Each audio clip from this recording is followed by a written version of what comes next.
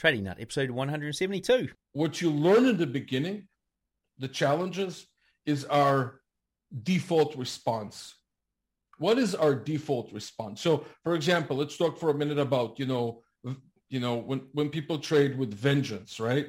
The revenge trade. You lost, and then you go in and you try to recover what you lost because you don't like losing. Who likes to lose money, right? Nobody likes it. So you go in there, and your default response is to say, okay, I know how to recover.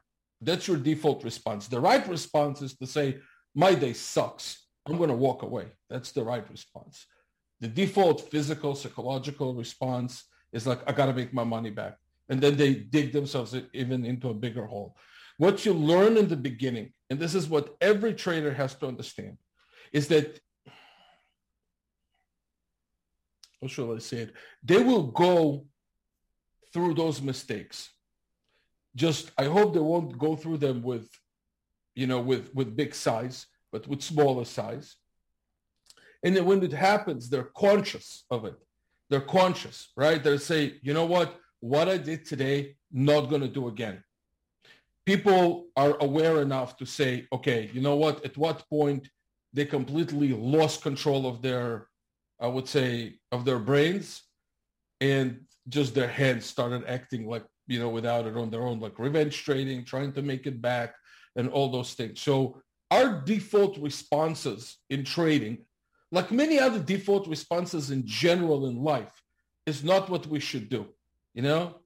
Like people, I don't know, maybe the bear example is the best one. They say if you see a bear, just, try to, lie down and pretend that you're dead. But how many people can do that? It's so difficult, right? It's just really difficult. So your first, the response is, it's just, I got to run. I got to hide away from this danger. Yeah. So people will learn default responses in trading, and they will become conscious of it, and hopefully they won't repeat them again. This podcast is not financial, trading, or investing advice of any kind. What's up, traders? Welcome to the 172nd installment of the Trading Nut podcast. I'm your host, Cam Hawkins, and today we've got Matt Zimberg in the house. Now, Matt is an industry professional. He's run a futures broker firm for many, many years. And today you're going to get the insights into what makes a profitable trader. So this is one of those interviews that gets better as the longer you listen. So guys, do be sure to listen to the end because there's so many nuggets in here from all the years of experience that Matt has that he's sharing with you guys in this interview. So please do listen to the whole thing. Other things going on here at Trading Nut. As I mentioned last week, I had 100,000 subscribers on YouTube. So thankful for that. And I did forget to thank one person, which is my YouTube guy, Mark. So Mark, thank you for all the work that you do, getting the videos out on time with all the cool graphics and stuff. Really love what you do. So there's that, but there's also we put the word out to say, hey, if you guys are a listener of the show and you want to come on and show us what you know, then this is your chance. We're going to get a fan on the show to show us. Now, I've got one guy who's coming up this week, and I've got to say, it's really, really, really good. It's really good. It's such a simple strategy based on market structure.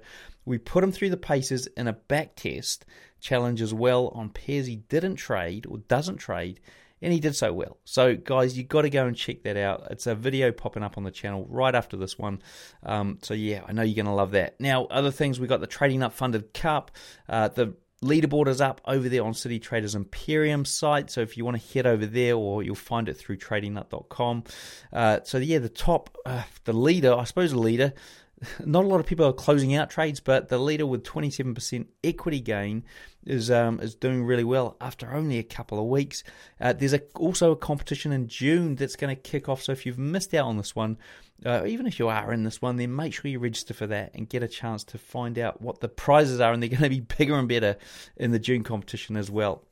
I'm talking about my sponsors.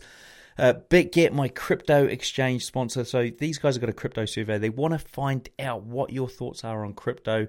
So please head over there, tradingnut.com. You'll find a link to that somewhere. Just look around, and there's $10 value in there for you just completing the survey as well, guys. Other things, my live trading live streams are running. We've got 3 this week. We've got Master FX for London. We've got Ariel FX doing New York. This is both Forex.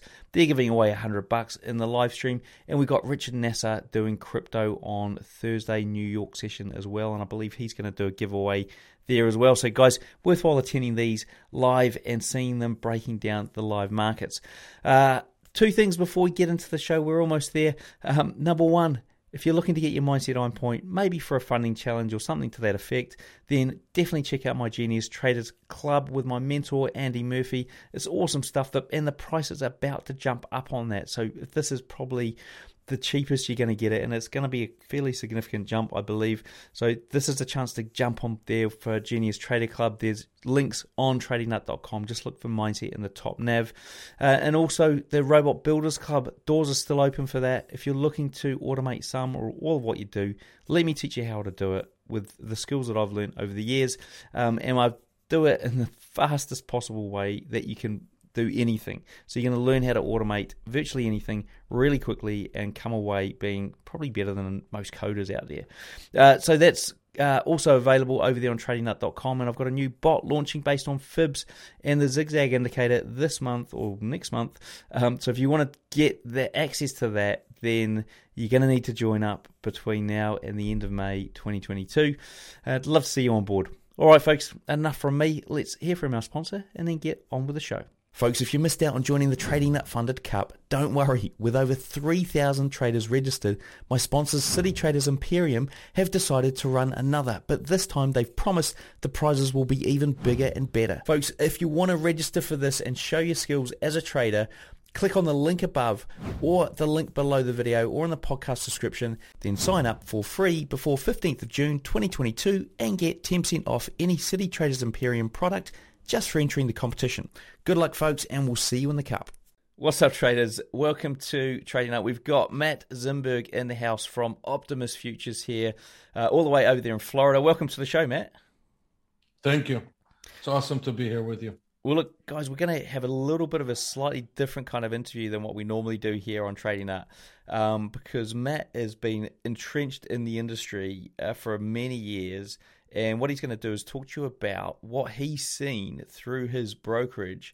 What I suppose it's a broker's view of what successful traders do, okay, or what successful customers of his do, how they behave in the markets, and from what I understand, it's a learned behavior. Is that correct?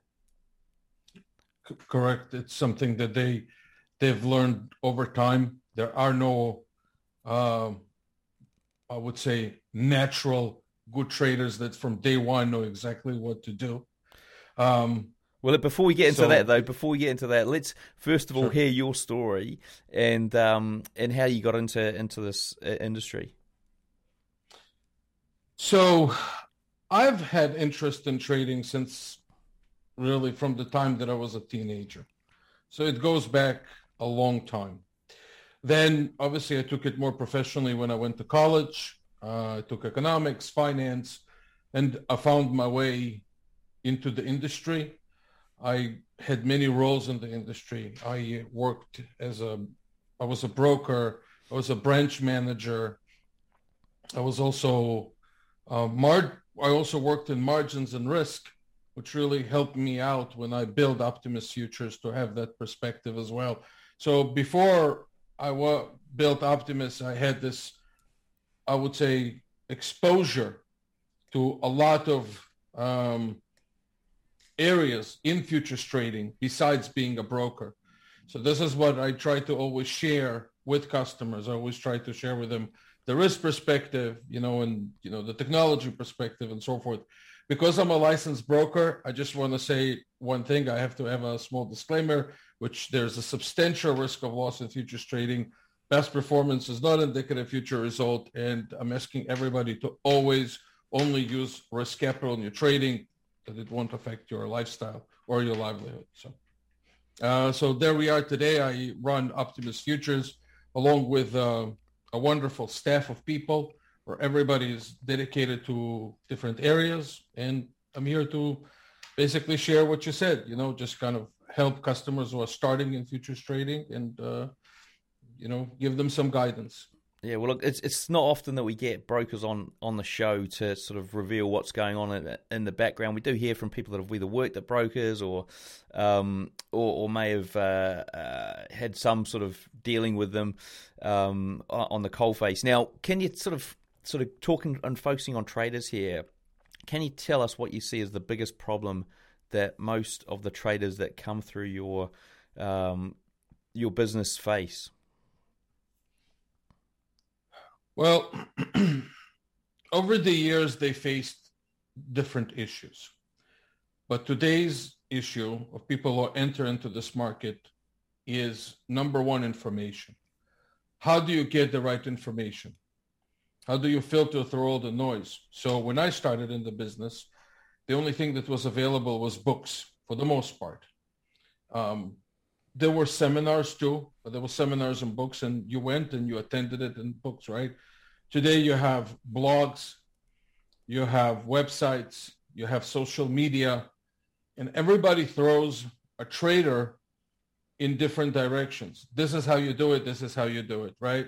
Everybody has a different method, and not to mention large public forums like Reddit that have a huge influence on people's behavior. After all, we're talking about people's money. So this information at times, people have to really stop and ask themselves, what is practical? What is which is hard. It's hard. I know that. But at some point they have to ask themselves, where am I getting my information? What is the credibility of the person and how practical it is? And when you filter through that, then you can start building the things that you want to build for trading, right?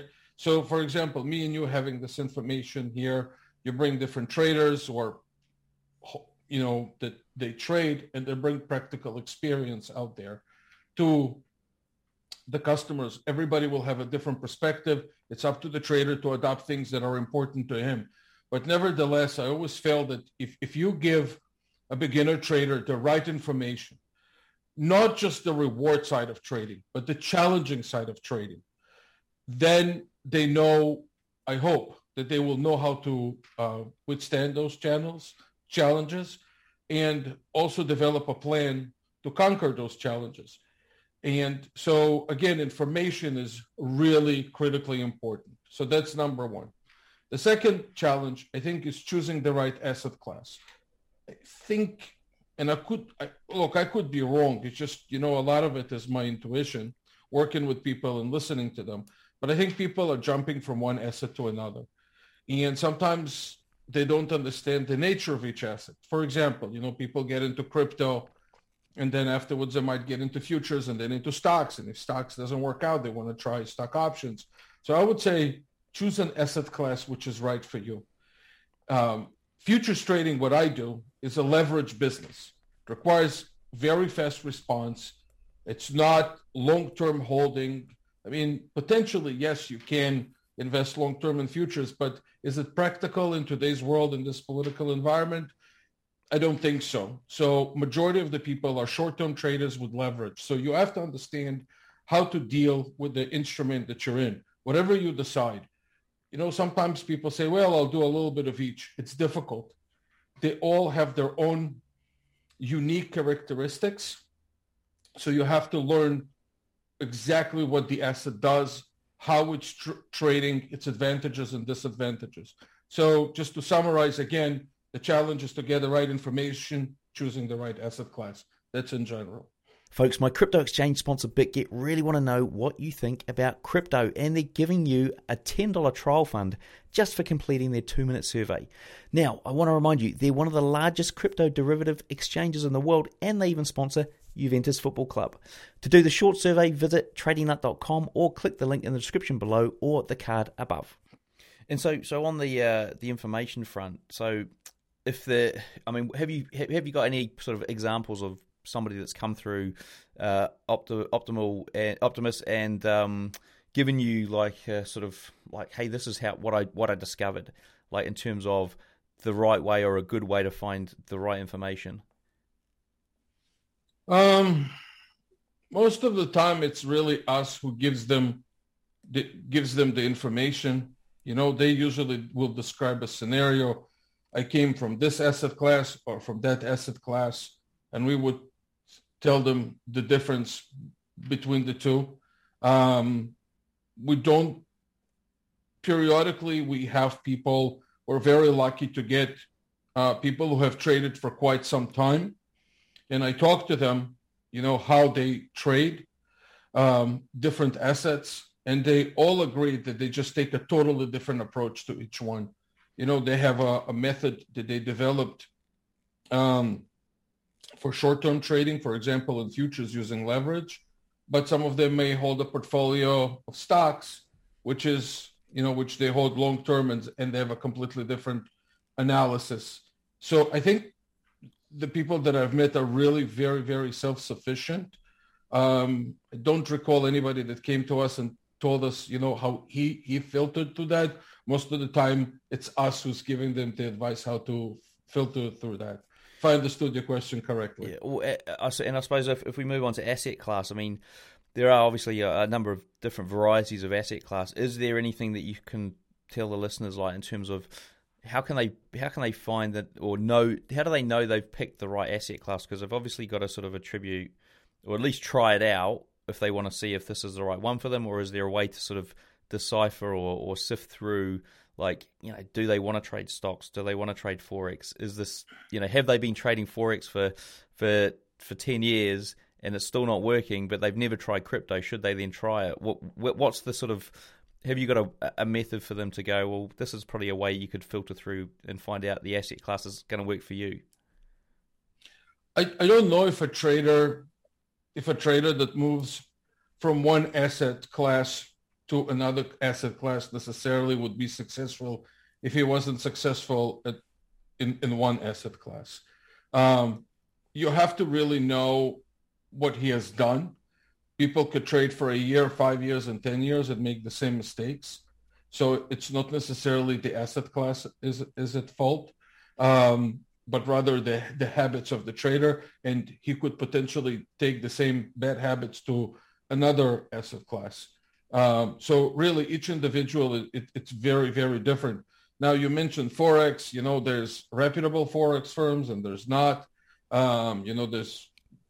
After all, it's a market-making business for the broker. So there are people who are, could create good conditions and some people can't. So there's a bunch of variables. But I will tell you in general, as far as choosing an asset class, what one has to do is really decide on their risk tolerance. For example, I would say my asset class, which is futures trading, where people trade a lot of stock indices and micro indices and things of that nature, I would say you got to have very high risk tolerance. If you haven't done things in your life that are very high risk, or you never took any risks, or you feel like you're very risk averse, maybe that's not the asset class for you. So I always tell people, look at your day-to-day life. What kind of person are you? Could you take those kind of risks or not? Now, there's another thing, okay? The other thing, besides deciding on your risk tolerance and if it's right for you, what you really have to also think is about, how do you take decisions in life? Do you sit there and ponder and think and think and think, or you're able to make quick decisions? Because futures trading, or for that matter, any asset that moves really fast, you got to make a lot of fast decisions. And some people are comfortable with it and some people are not. So I always have this sentence that I say to people: trading starts way before trading. Your approach to trading starts way, way, way before. And you have to decide, what do I do in my day-to-day life? What kind of person am I? And then choose the right asset class. There are people out there that stocks and investing, not trading, is perfect for them, because they don't like to make a lot of decisions. They like to hold things. They can live through those fluctuations. And that's one type of trader. And I respect that, by the way. Whatever instrument you choose or how you trade, it's entirely up to you. So I respect everybody in every asset class. But at the same time, if you're the type of person that it's not in his DNA to sit there and watch grass grow, and you're attracted to something like futures and something that moves really fast, it's okay. So this asset might be for you. Over time, people can also develop risk tolerance. Somebody who's been trading in the stock market, let's say, for a very long time, and there were huge fluctuations in his equity, can say, okay, you know what? I see what the fluctuations are daily. So maybe 10 years ago, he didn't have the risk tolerance, but now he does. So again, as I mentioned, trading starts before trading. Decide who you are as a person, decide what kind of DNA you have as a person, and then decide on the asset class that you want to trade. Because I believe there has to be some sort of a kind of a match between the personalities. Because if you are not a quick decision maker, you don't have high risk tolerance, and you get into the futures trading business, I'm not saying you're not going to be successful, but it will be challenging, a lot more challenging than somebody who has the ability to adapt to a high risk environment faster. And I'm trying to sort of work a way to ask this question to sure, make it easy for you to answer. But so if you met somebody and they said, hey, what are you doing? You say, I run a futures trading brokerage firm. Now, and they said, oh, great, I wanted to get into that. What would you say to them? What questions would you ask them to find out what kind of person they are, if you had to ask them a few questions? To then say, okay, well, you're more suited to swing trading or scalping or this, this market or that. Well, I don't want to discourage anyone. That's number one, because again, I believe people could develop, the education, the tolerance to be in the futures trading business. But in general, the first thing I would ask, do you run your own business? Do you have your own business, or are you, or basically, do you work for others? If you run your own business, for example, then obviously nobody writes you a check. So it's, the risks that come with that. And if you went that way, it means you have some sort of a level of risk that others don't. But that doesn't mean, but somebody could inherit a business that was successful already, right? So again, there's always a depends. But the other thing I would say, well, are you comfortable with things that are moving fast? Are you okay putting, let's say $1,000 into a micro trading account, but you're giving leverage of 100,000 that would fluctuate? Then I would ask them, what have you done so far that was risky? So it's a combination of things. I can't say that it's one specific thing, but what I try to gauge is their day-to-day life. How do they make their decisions? How are they fast decision making, slow decision makers? I'll give you an example, not so much by questions, but I will give you more by professions. Like, okay, so two professions that I think are, for example, that I use it as an example that could be challenging. For example, it's accountants and engineers. Accountants and engineers are used to very specific systems, right? An accountant, 1 and 1 has to equal 2. It's not always the case in trading, right? You have to be very flexible, right? You can have the same setup that leads to totally different results. Engineers, and my father is an engineer, so they think in systems. Everything has to exist. The logic has to exist within the system. So it means, event 1 leads to event 2, event leads to event 3. And sometimes it's very hard to understand that trading is so fluid that anything can happen. You can have the same setup twice that leads to completely different results. So a lot of people say, I don't understand. I did the setup, the market didn't go my way. Why? Well, first of all, it doesn't have to, right? That's the whole point, that you filter out through all those situations through risk management, right? So those are the kind of things that are there. But again, I don't want to discourage anyone, but I do think that everybody should get educated. Again, like I said before, get the right information, reliable people, apply practical things, right? Be methodical, slow. Nobody's chasing you. Do things slowly. You know what? You'll have a chance to learn the business. If you're in a rush and you want to turn your money fivefold, immediately, that's a weakness. Probably not going to work for you.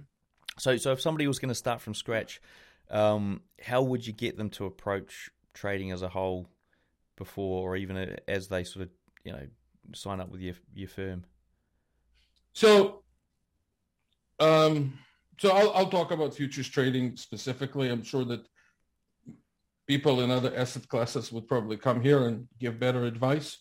I would tell you in futures trading, it's a technical thing, right? It's very technical because you have leverage. It's very hard to add fundamentals day to day. Now, clearly there are off events that create, very large volatility. For example, like the unfortunate war right now in East Europe that creates high volatility in the indices, in the grain markets, in the energies market.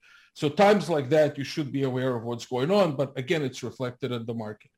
Day to day, you have to develop technical skills to read charts and work with support resistance levels. So you gotta, number one, get the fundamentals of technical analysis, at least the basic fundamentals.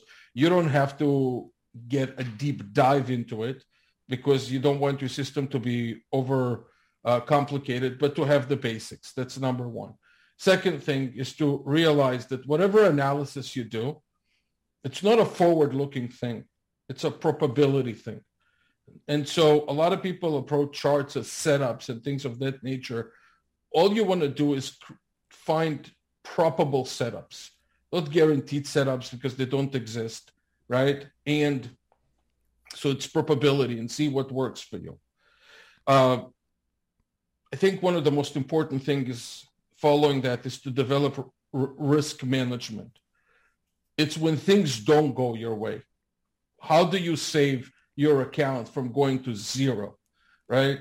This is what you have to think about. I think trading, is really managing risk. What I think, you're asking me, what should I say a new trader? And there's one thing that I would really, really try to instill in them, to tell them that good trading, which is profitable trading, is a result of good risk management. That's what it is. Good traders are good risk managers. And a lot of traders think that if I'll have the perfect setups, I'll make more money. And I say, no, if you have a perfect risk management, you have a potential chance to do that. And they also have to realize that there will be a lot of bad periods. There's going to be a lot of lackluster periods that, they're like anything else. And so, they have to get used to it. One thing that I tell traders who are beginning in the futures market, I always say, go look at somebody's track record who's been around for 20, 30 years, month by month, not just his annual returns, by month, even one of the best hedge fund traders, best equity traders, whatever, and just see after 30 years, their month by month, and you'll see how many months they could go negative, how many months they are positive, how many months they're just purely flat, making money, losing money, making money, losing money. And that's what's the hardest thing to overcome in trading is those periods.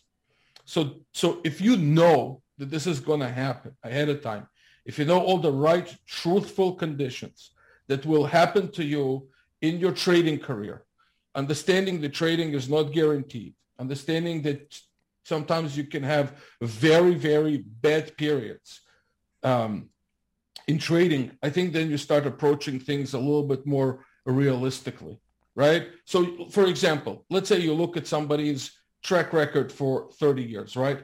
And he tells you my average per year is 50%. I'm purely using a hypothetical example, which is really high. But let's say somebody impressed you and says, I've been trading, right?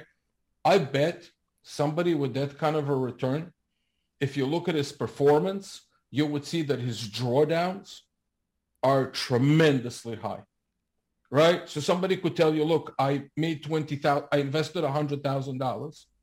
I made $50,000, right? Which is great. The trader says, wow, that's 50% return. But what if I also added that during the year, the account went from 100 to 60 and then back to 100 and then to, right? So this is what I tell traders. There are drawdowns. There are lackluster periods. There will be difficult periods. Now, I think, the industry as a whole, and I'm not saying not the professional traders, but the people who sell you education and sell you the idea that you're going to be a successful trader and everything else, they really don't talk enough about the risk side. Because I think the risk side is the right side of the business. Managing the risk side, I think this is what the focus should be. Because if you manage what risk management techniques you've seen have worked well, because we've had a number of different approaches on the show, obviously. Have you seen any that sort of are really like this is the way that we see works, or these guys that are managing risk this way tend to be the ones that come out and last the longest? In futures trading, there's a number of ways to manage risk. And again, because I'm a licensed broker, I also have to say that, none of those techniques are guaranteed to save your account. Futures trading is risky. You can lose more than your initial investment. Having said that, I've seen a number of things that help. One, you can reduce your frequency of trading. Sometimes the market just does not play your way, right? Don't get into vengeance trading. It's very important. Market is just, look, you have a setup, you have a method. It's a method that works during certain periods and might not work through others. And it's okay once in a while, to sit back and say, you know what? This is not the period for me, right? Maybe it's too volatile. The ranges are too high. That's one way to approach it. Another thing that you can do, if let's say you're trading 5 micro contracts, 5 micro, let's say NASDAQ or micro S&P, which a lot of smaller traders tend to start with, say, you know what, I'm going to go to 2. I'm going to go to 2 contracts, and try to ride out this bad period with smaller number of contracts. There's not a lot of, trading is not so, it's an art from a psychological standpoint, but the number of strategies that you can use to minimize risk, there aren't that many. It's either you slow down or you reduce your exposure. You reduce the size that you trade. And when things are getting better, in the market, and you see that your method is more, let's say, relevant at that time, then you go back to your regular size. So. And do you see anything which I've sort of realised recently is of guys that are more successful tend to scale into trades and profit versus, do people who scale into trades, so they've got a winning trade, they add to that position, they add again maybe 3 or 4 times, who knows? Do they tend to be the ones that are the more successful traders? I can't say that. I think in general, I think adding money, adding positions for, I would say, a beginner trader could be very, very challenging. I think if you are more advanced, you can start scaling. I don't think you should start scaling, as a beginner. I don't think it would work in your favor. I went back and forth on this with a number of traders. I spoke about it over the years with a number of people, and people gave me different perspective on things. But, and you might come across other professionals who might have a different opinion. But here's what I think. I think beginner traders need to really focus on their psychology. And part of good risk management is also being in the right frame of mind. It's very hard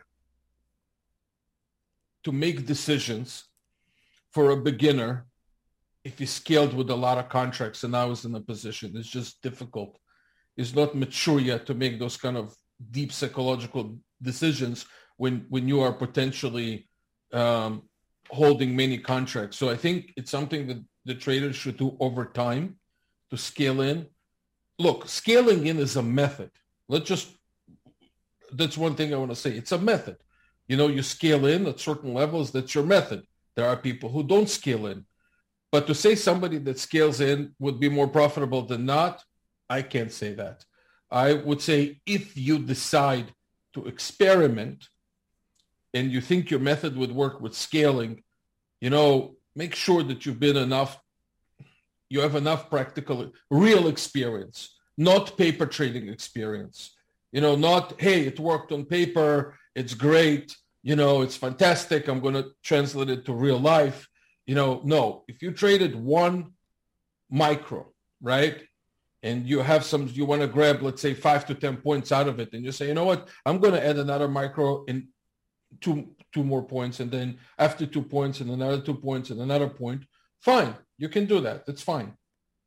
But just make sure, that you have enough practical experience trading one lot back and forth before you start doing that. Because whatever you do in paper trading does not translate to real life.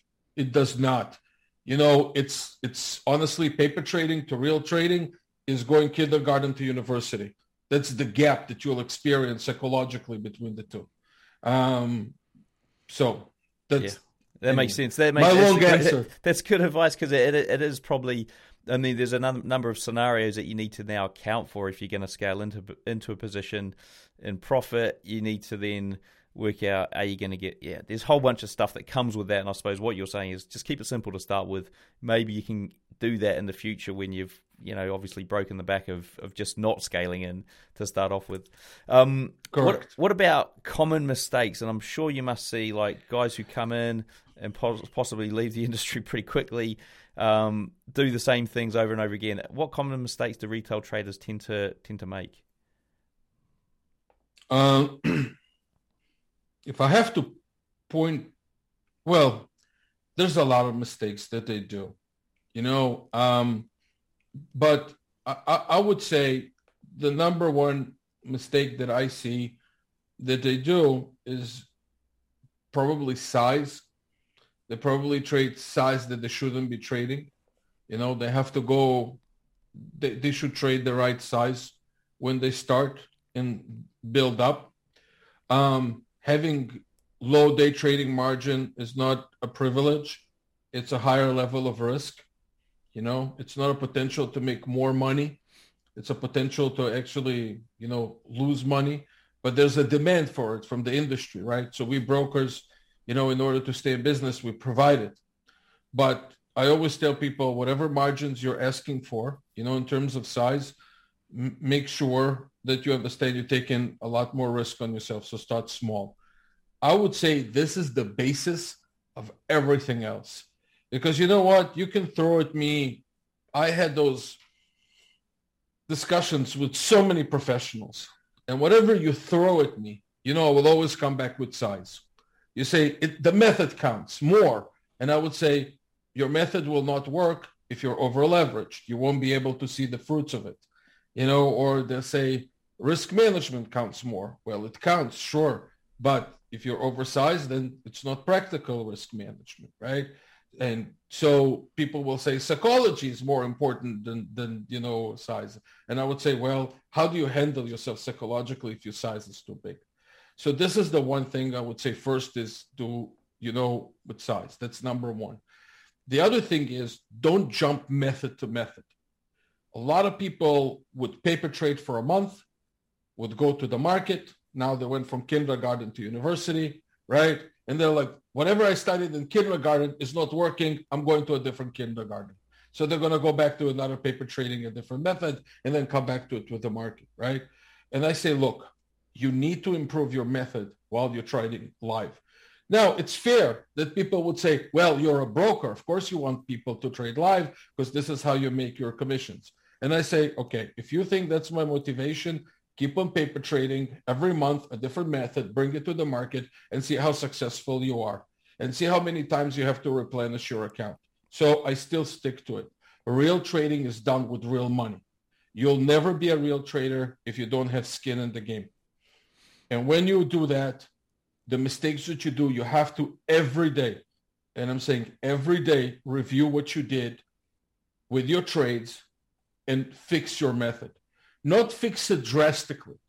You have to make small things to change it, small incremental changes, right? Maybe you'll discover that the size is not right, or maybe you're using some moving average and you see that, you know what, if you waited another 30 seconds, you would have a better entry, or things of that nature that you discover every day in your trading. So I would say, again, focus on size and focus on building a model, and don't jump from one model to another. I've noticed in the last 2 years in the industry that every year there's like some sort of a different fascination. It's like almost like fashion. One year it's order flow, and one year people talking about just trading from the dome. And, then they bring some sort of a analysis, from the 30s, and they say, that's the one that works, and everybody talks about it. And I say, look, whatever method you trade, doesn't matter what method you trade, at the end of the day, find something that works for you, that's individual. Don't try to imitate anybody else. And you'll develop it over time. What you will see that a lot of people do, is that they think that the system has to have, multiple, and I know where it's coming from. Like, people think they need to have multiple indicators, multiple time frames, 5 charts open, 10 monitors, because, I think people, and I could be wrong on that, because I always try to read people psychologically. I think they have to justify the fact that they're making money. And if they're justified that they're making money, it has to be something highly sophisticated behind it. And I say, no. The people that I talk to that are successful in this business, and a lot of them are commodity trading advisors, not just people who tell you they're successful. They're regulated. So, for example, commodity trading advisors, you talk to them and you can see their track record. They're audited. So I'd like to believe that it's a real track record that I'm looking at. They don't use some sort of a sophisticated method. Many of them use simple methods with strong emphasis on risk management. And this is what I think, the trader should strive to, in the beginning. So those are, I would say, probably some of the common mistakes. Look, like, as I mentioned, I think early when we discussed, the hard part is psychology, right? The hard part of trading is really, truly the psychology. I'm not a psychologist, and I'm not a therapist or anything of that. So trading has its own faults of psychology. What you learn in the beginning, the challenges, is our default response. What is our default response? So, for example, let's talk for a minute about, when people trade with vengeance, right? The revenge trade. You lost, and then you go in and you try to recover what you lost because you don't like losing. Who likes to lose money, right? Nobody likes it. So you go in there, and your default response is to say, okay, I know how to recover.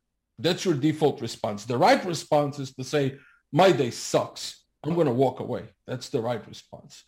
The default physical, psychological response is like, I got to make my money back. And then they dig themselves even into a bigger hole. What you learn in the beginning, and this is what every trader has to understand, is that, how shall I say it? They will go through those mistakes. Just, I hope they won't go through them with big size, but with smaller size. And then when it happens, they're conscious of it. They're conscious, right? They say, you know what I did today, not going to do again. People are aware enough to say, okay, you know what? At what point they completely lost control of their, I would say, of their brains, and just their heads started acting like, without it on their own, like revenge trading, trying to make it back, and all those things. So our default responses in trading, like many other default responses in general in life, is not what we should do. Like people, I don't know, maybe the bear example is the best one. They say if you see a bear, just, try to, lie down and pretend that you're dead. But how many people can do that? It's so difficult, right? It's just really difficult. So your first, the response is, it's just, I got to run. I got to hide away from this danger. Yeah. So people will learn default responses in trading, and they will become conscious of it, and hopefully they won't repeat them again. If you read, Jack Schwager books, he's a wonderful guy, by the way. I brought him also to my podcast. I don't know if you ever had a chance to interview him, but he Jack almost Schwager's, made it happen once, and then it, for whatever reason, it fell off the bandwagon. This was a few years ago. You should really bring him, and I'll tell you what I've learned, from him. I interviewed him. I read his books. He had, he wrote the famous Market Wizards, but he also recently wrote a book about just successful traders from home and their habits. And every single one of them made mistakes. And those are really good, above average traders. Every single one of them made mistakes. Every single one of them talks about this one trade that he wished he never did, right? They talk about, how they correct themselves along the way. And they speak so openly about it, which is really refreshing. And this is what you get the difference between a professional and a non-professional. Professionals are able to criticize themselves and tell you the mistakes that they have done, right? And be vulnerable that way and say, just don't repeat it. This is what I try to do here, right? I'm not here to hype the futures industry. What I want to do is, to the best of my ability, to really help those who are coming in to understand, here's what you're going to face. I always believe that the consumer in any area, bottom line, is that if you give him the right information, he'll be able to maneuver with it to the best of his ability. And this is so those things I think would be very, very helpful to beginners. And so, I mean, with that in mind, and I think this is what trips a lot of people up, is that they don't know if they've got the right information to be in the market, and they doubt themselves, they second guess themselves, and that's why they end up so they'll paper trading, go, oh, that looked all right. Maybe they only did 3 months of paper trading or something not robust. They don't know if that's long enough, and then they jump in, start live trading it, something doesn't go right, and then they go, well, hang on a sec, and the self-doubt kicks in of did I do long enough paper trading? Was the method I was learning even good? Did the mentor I picked, was that the right mentor? Did they actually know what they were talking about? How does somebody overcome all of that? Because I think that's what trips people up before they even get to the sort of start line of, I'm going to now adapt what I'm doing because it's not working in the live environment, as per what you said earlier. Is there a way that you can to foolproof that for people?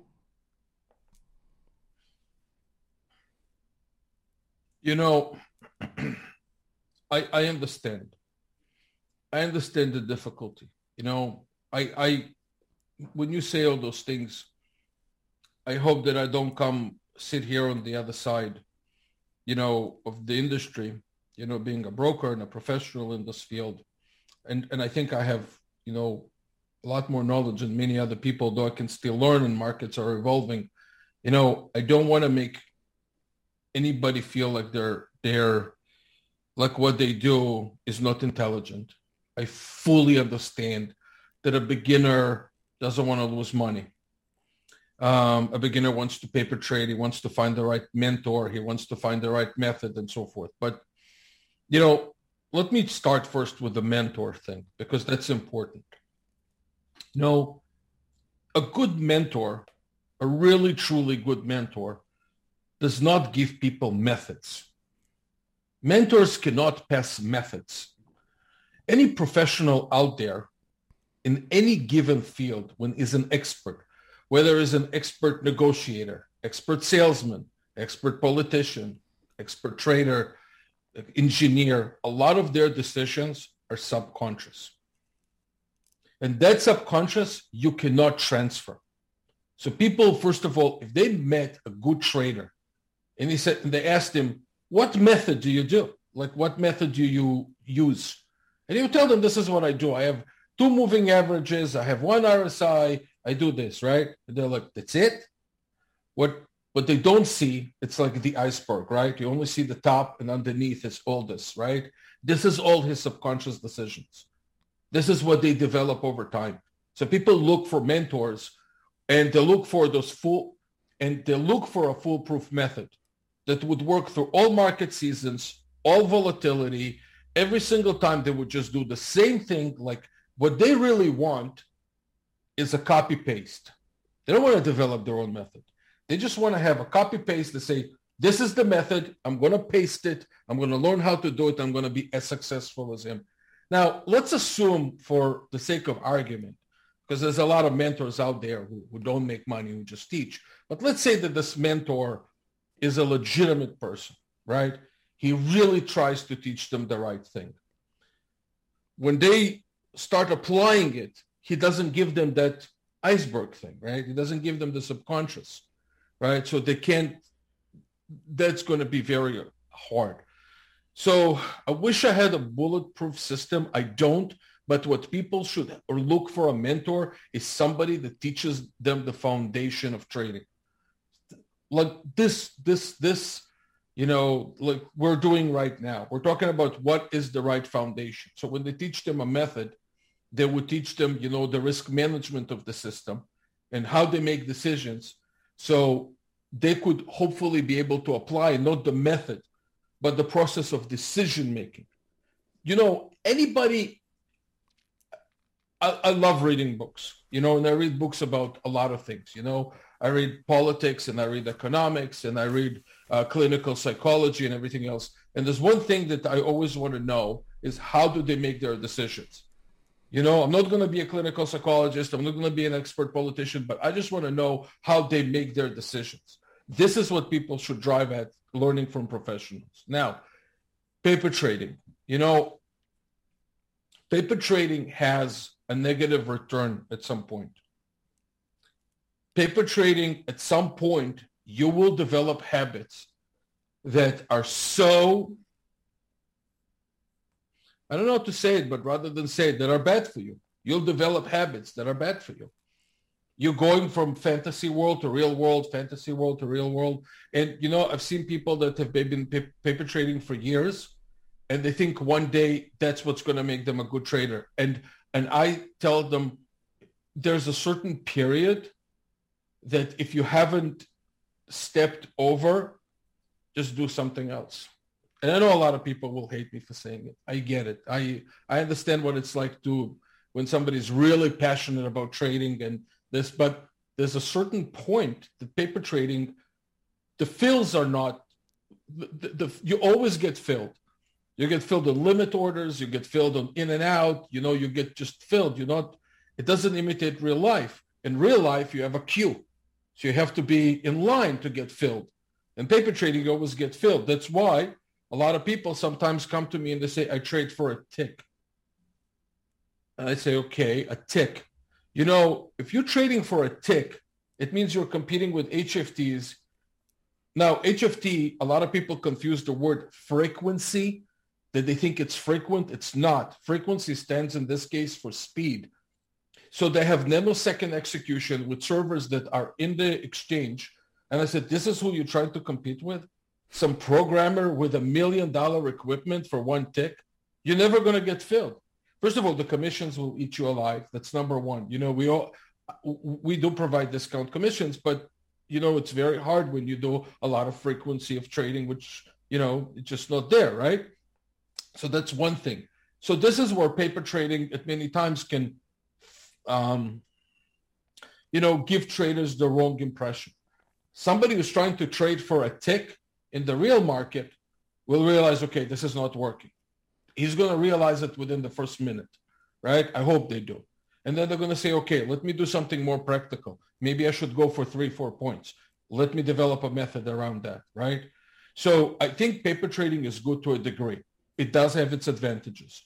Paper trading teaches you how to use the platform and how to place orders. And you should, and we didn't discuss it in this podcast, but it's very important to know how to place limit orders, stop orders, how they work, and to know all the mechanics of the platform. That's extremely important, because when you trade live and you need to exit in a panic, you want to know where to press. You want to know that you're familiar with the interface too, right? So it has its advantages.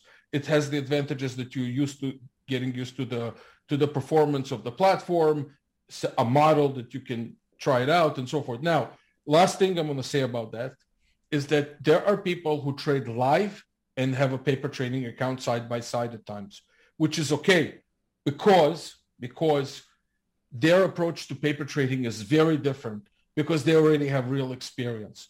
So they know they're just working on a model. They'll know the disadvantages of it, but they approach it a lot more practically. So even to paper trade, you have to learn how to real trade to go back and real paper trade, right? So because sometimes it's just simply not possible, as you're sort of mentioning, that what you're doing on a paper trade doesn't work. And I've seen that even the other day. I saw it with an EA that I was testing, or I built, and just out of a sort of an idea, and it was like this unbelievable curve. It was ridiculous, and I was like, something ain't right. And I looked into it, and I was like, oh, I haven't accounted for the correct spread size or whatever it was. And every single trade would have been straight out on spread and commissions. It would have been a complete negative curve. So, and that's an extreme example. But look, Matt, this is all fantastic stuff. Absolutely brilliant. Is there anything I haven't asked you today? Because you obviously got your own podcast. You probably talked about a whole bunch of things in that. Is there anything I haven't asked you today that I should have asked you? I don't know. I think we touched on a lot of good points. I think we've done. Okay. What about if there was one thing that somebody had to master? If they had to pick one thing to go, well, I'm going away from this podcast. I'm going to focus on one thing, try and get it mastered. What would that thing be? Size. I would say size. And what's too big and what's too small and how is that in relation to an account size and that sort of thing? You know what? It's all your risk tolerance. You have to trade size that you're comfortable with. That's the bottom line. Trade size that does not make you panic. Trade size that if things go wrong, you can still manage it. That's all. Size, clearly larger accounts can take more size. That is natural. But I also know traders who have close to 7-figure accounts and they don't take big size because they're not comfortable trading that size. They got to a point where they know their size. Now, maybe their size is a little bit more than the average guy takes, but it's not what people think. People think that professional traders always trade 300-400. Not necessarily. Some of them could have close to a 7-figure account and could trade just 20 lots. And I know some people would say, well, why? They could make so much more, right? If they traded 40, 60, and 80. And I always say, well, because if they trade 40, 60, and 80, then they don't make the same decisions that they make when they're, when they trade 20. So they've learned their ideal size. And that's where it all starts, in my opinion, And again, I've been doing this long enough. And, for many years, I debated back and forth what's most important. But in my opinion, this is what I would tell traders. Start with the right size. And you are your own unique individual. You are your own DNA. And you shouldn't care what others do, Like some people would ask me, for example, some people are curious, how do other people do it and what size do they do? And I always tell them you should really be careful with what you're asking me, because are you really trying to find out what the crowd is doing? Don't trade like the crowd. Trade things that are unique to you, and that's it. If I can give a little plug to my to our brokerage, I'll tell you at Optimus Futures, we don't chase anyone. You trade as frequently as you want. We do have low day trading margins, but if somebody wants to set them at a much higher level, I encourage them to do so, and for sure we can do that. We provide a great platform called Optimus Flow. It's free of charge. It has everything that a trader may need. We have staff that helps. One thing that we always try and do for our customers is really provide them with education. So we do run the podcast. Listen, you're an amazing podcaster. I've listened to the interviews you have and the guests that you have, and they're wonderful and they're great. And thank you for having me. My podcast, some days I'm so busy and it lasts into weeks. So when I have them, I wish I would have this consistency that I always wanted, but I don't. But when we do, we publish it. We try to write articles about trading. We have a community where traders can come in and ask us technical questions. So we're always trying to be as helpful as we can to the customer, because I understand that brokers live from customers taking risks. And that's really the reality. Every brokerage out there is really in business because their customers take risks. And if they take risks, I want them as much as I can. I can't influence everyone, but I try to the best of my ability, influence as many as I can so they stay a long time in this business. I've never met a trader that told me, I just want to do it for 2 years, right? Everybody says, I want to be a full-time trader. And I'm like, okay, if you want to be a full-time trader, build a foundation that would serve you for years to come, right? With education, observing what you do daily. One thing I do want to emphasize there is to say, review what you do daily. Your day does not end when the market closes or at a certain time. Review it daily. It will give you such an insight into your own action. We have, for example, a journal. You can use our journal, or you can use, for example, an Excel spreadsheet or somebody else's journal. There's a lot of software out there that do it. But you know what? But here's the beauty of a journal. A journal will give you more insight into your own brain than your own intuition. You will discover, for example, that every time you trade after 3 o'clock, you just suck at it. And your best hours are 9 to 11. Now, it doesn't matter why. But let's say you see 6 months of 9 to 11, which is fantastic, right? And maybe you just more early in the morning, maybe you just think about it, like maybe you're just awake and maybe you're a morning person. Maybe there's a fatigue that comes during the day and you just don't make the same decisions. Then guess what? Trade 9 to 11. And this is where you separate yourself from the crowd, right? You're not sitting there all day. If you can sit all day, fantastic, it's great. But if you just decided 2 hours, great. You might discover that your first 2 hours are the greatest and then 3 to 5 are the greatest. And anything in between, it's not that much. And maybe that's your method. Maybe your method is geared towards where there's high activity in the morning and it's not as valid and when there's market close, but not in between. So, the beauty of trading that I always said is that you learn so much about yourself as a person. You discover your risk tolerance, you discover your psychology, you discover your decision making. It's just like it's just a journey of self-exploration. It's not just the markets. It's not just the money. It's just, it's a joy just to go through a process. When trading, if somebody asks me, everybody says trading is a business. Well, what kind of business, right? You're not an accountant. You don't have a sales organization. You don't sell software, right? I mean, what kind of business is it, right? So everybody says, like to say it's a business, but nobody says what kind of business. So here's my definition. It's a business of decision making. You're in the business of becoming daily a better decision maker. This is what your goal is from one day to the next, to become a better decision maker. And as you become a better decision maker, it's not about the markets, it's the variables, it's the win, the losses, and everything else. You put it together and hopefully, you'll have a good output ahead of you. If anybody wants to visit our site, it's www.optimusfutures.com. Maybe you can publish it on your podcast. Of course.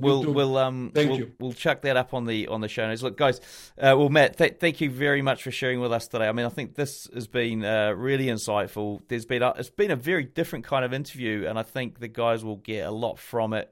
And I've got probably 4 or 5 things in here that I'll be taking away. So, look, a big thank you to Matt for sharing with us today. Everything we've discussed here, along with all those links, will be in the search on tradingnut.com. To find them, simply search for Matt in the search box on that website, tradingnut.com. Until next time, I wish all my listeners trading happiness and success.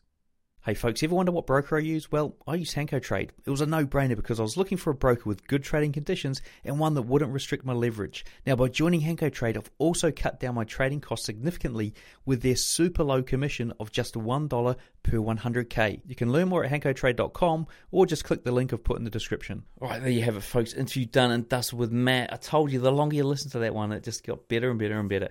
Now, do remember we've got that video with Naya Capital hitting the channel very soon. Well worth checking that out. Seriously going to help you no matter what you trade or how you trade, because some of the techniques in there are very simple and easily applied to any trading strategy.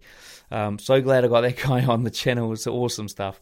Also, Trading Nut Funded Cup. Remember CTI or City Traders Imperium to check out the leaderboard, and you can subscribe for June's competition. The crypto survey, go and check that out. The live streams, check those out. Join them to win prizes. And also Genius Traders Club. This is the time to jump on board there now before the price jumps. And Robot Builders Club, we've got the Fib and Zigzag indicator trading robot being built this coming month for May 2022. If you want to get access to that, that's the time to join. All right, guys, enough from me. Hope you have a great trading week, and we'll see you in the next video.